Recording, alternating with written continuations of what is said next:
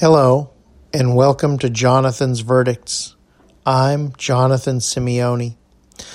The title of this episode is Politicians Don't Care About Their Grandchildren. The verdict for this episode is the deficit of the United States doesn't matter. Before you stop listening, I want to make it very clear. I will prove what I just said. Keep listening. As always, I don't edit these podcast episodes and I don't have a script. They are just a chance for me to talk about whatever is on my mind. Before getting into the substantive part of the podcast, I want to make a few points. First, the information that I am going to discuss here comes from a document put out by the United States Office of Management and Budget on the additions to the deficit made by each president in the history of the United States. So you can go back and check the data that I reference here if you so choose. If you want to do that, though, you have to be aware that the data is presented in fiscal year or budgetary year of the United States. The fiscal year does not track with the calendar year. The fiscal year of the United States runs from October 1st through September 30th. So, the fiscal year 2021 runs from October 1st, 2020 through September 30th, 2021. When calculating things like deficits and assigning them to different presidents, obviously part of the 2021 fiscal year deficit will ultimately be assigned to Trump and part will be assigned to Biden. The documentation from Office of Management and Budget seems to have already accounted for the Trump portion since Trump's presidency ended on January 20th, 2021. With all of that being said, I have decided to record this podcast because I am tired of politicians screaming that we can't burden our grandchildren with debt. I know probably everyone listening has heard, we can't afford it. Our grandchildren won't be able to financially survive. Their taxes will be so high to pay the interest on the debt, and all kinds of nonsense. But here's the reality through American history. No one's grandchild ever pays the bill. Let me share an example from my own life. In 1975, I was a year old. There I was in my crib, minding my business, and the politicians were talking about me. They were telling my grandparents that someday I would have to pay back the debt. If government did too much to help my grandparents and my parents, the bill would fall to me. In 1975, the deficit of the United States was $533 billion. In 2021, I am 46 years old. The deficit of the United States is nearly $28 trillion. Since the politicians were justifying a government that didn't really help the American people because 1-year-old Jonathan would grow up and someday be faced with an overwhelming tax burden, the deficit of the United States has increased by 56 times approximately.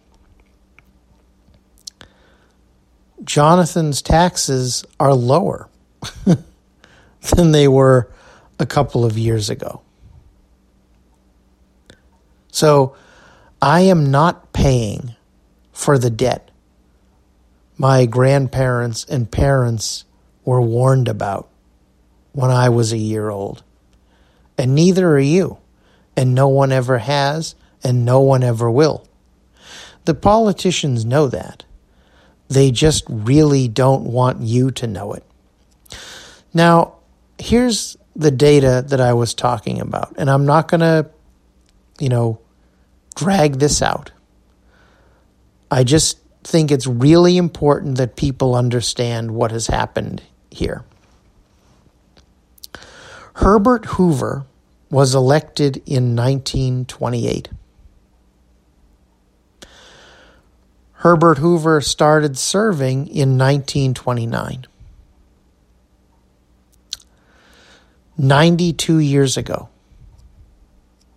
In the last 92 years, Bill Clinton is the only president whose budget ran a surplus. That is, he left with a lower budget deficit or a lower deficit than he inherited.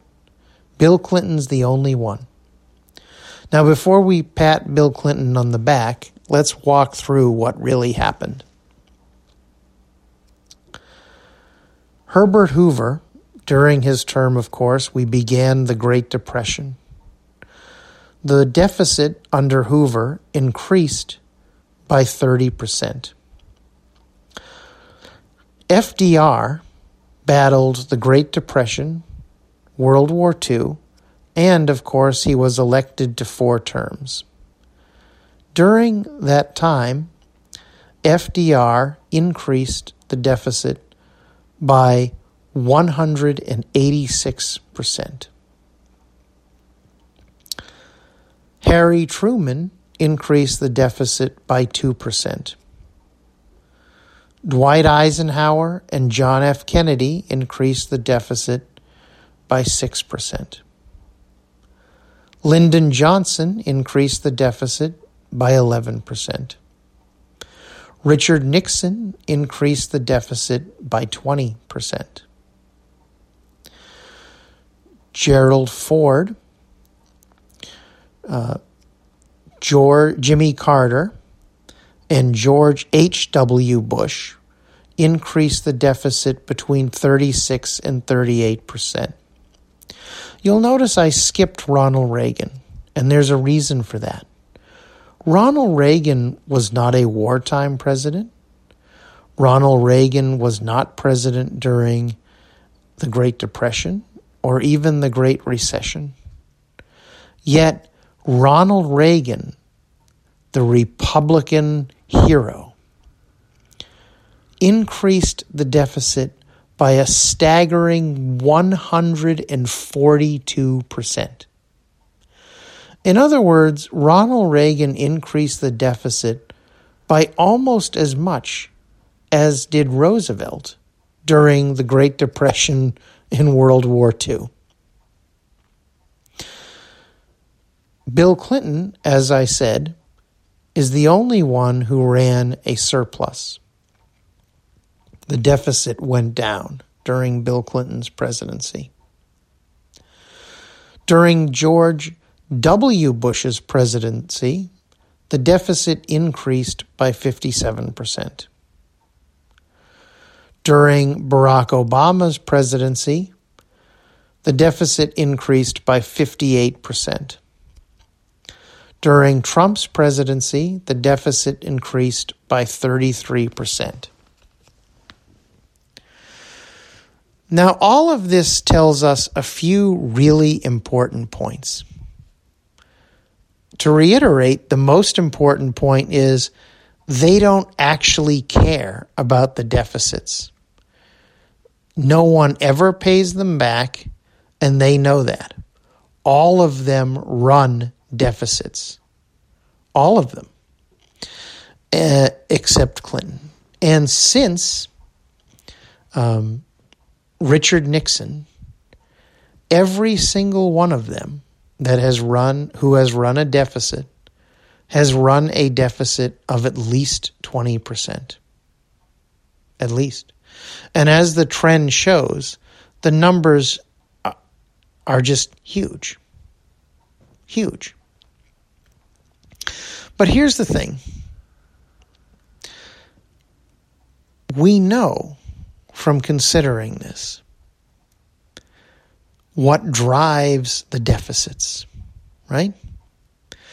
In his 1963 State of the Union, months before he was assassinated, John F. Kennedy proposed dramatically cutting taxes on the wealthy and on corporations.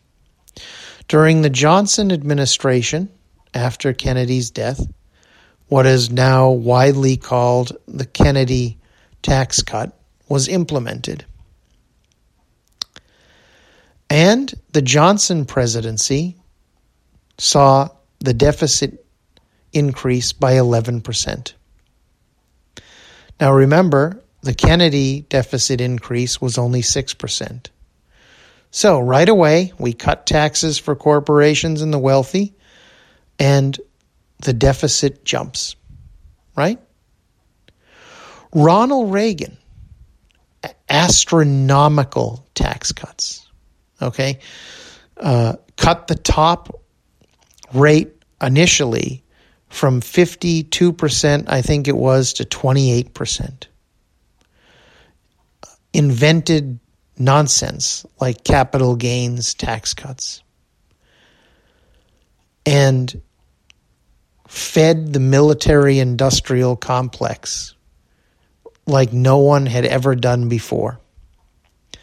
The deficit increased by 142%.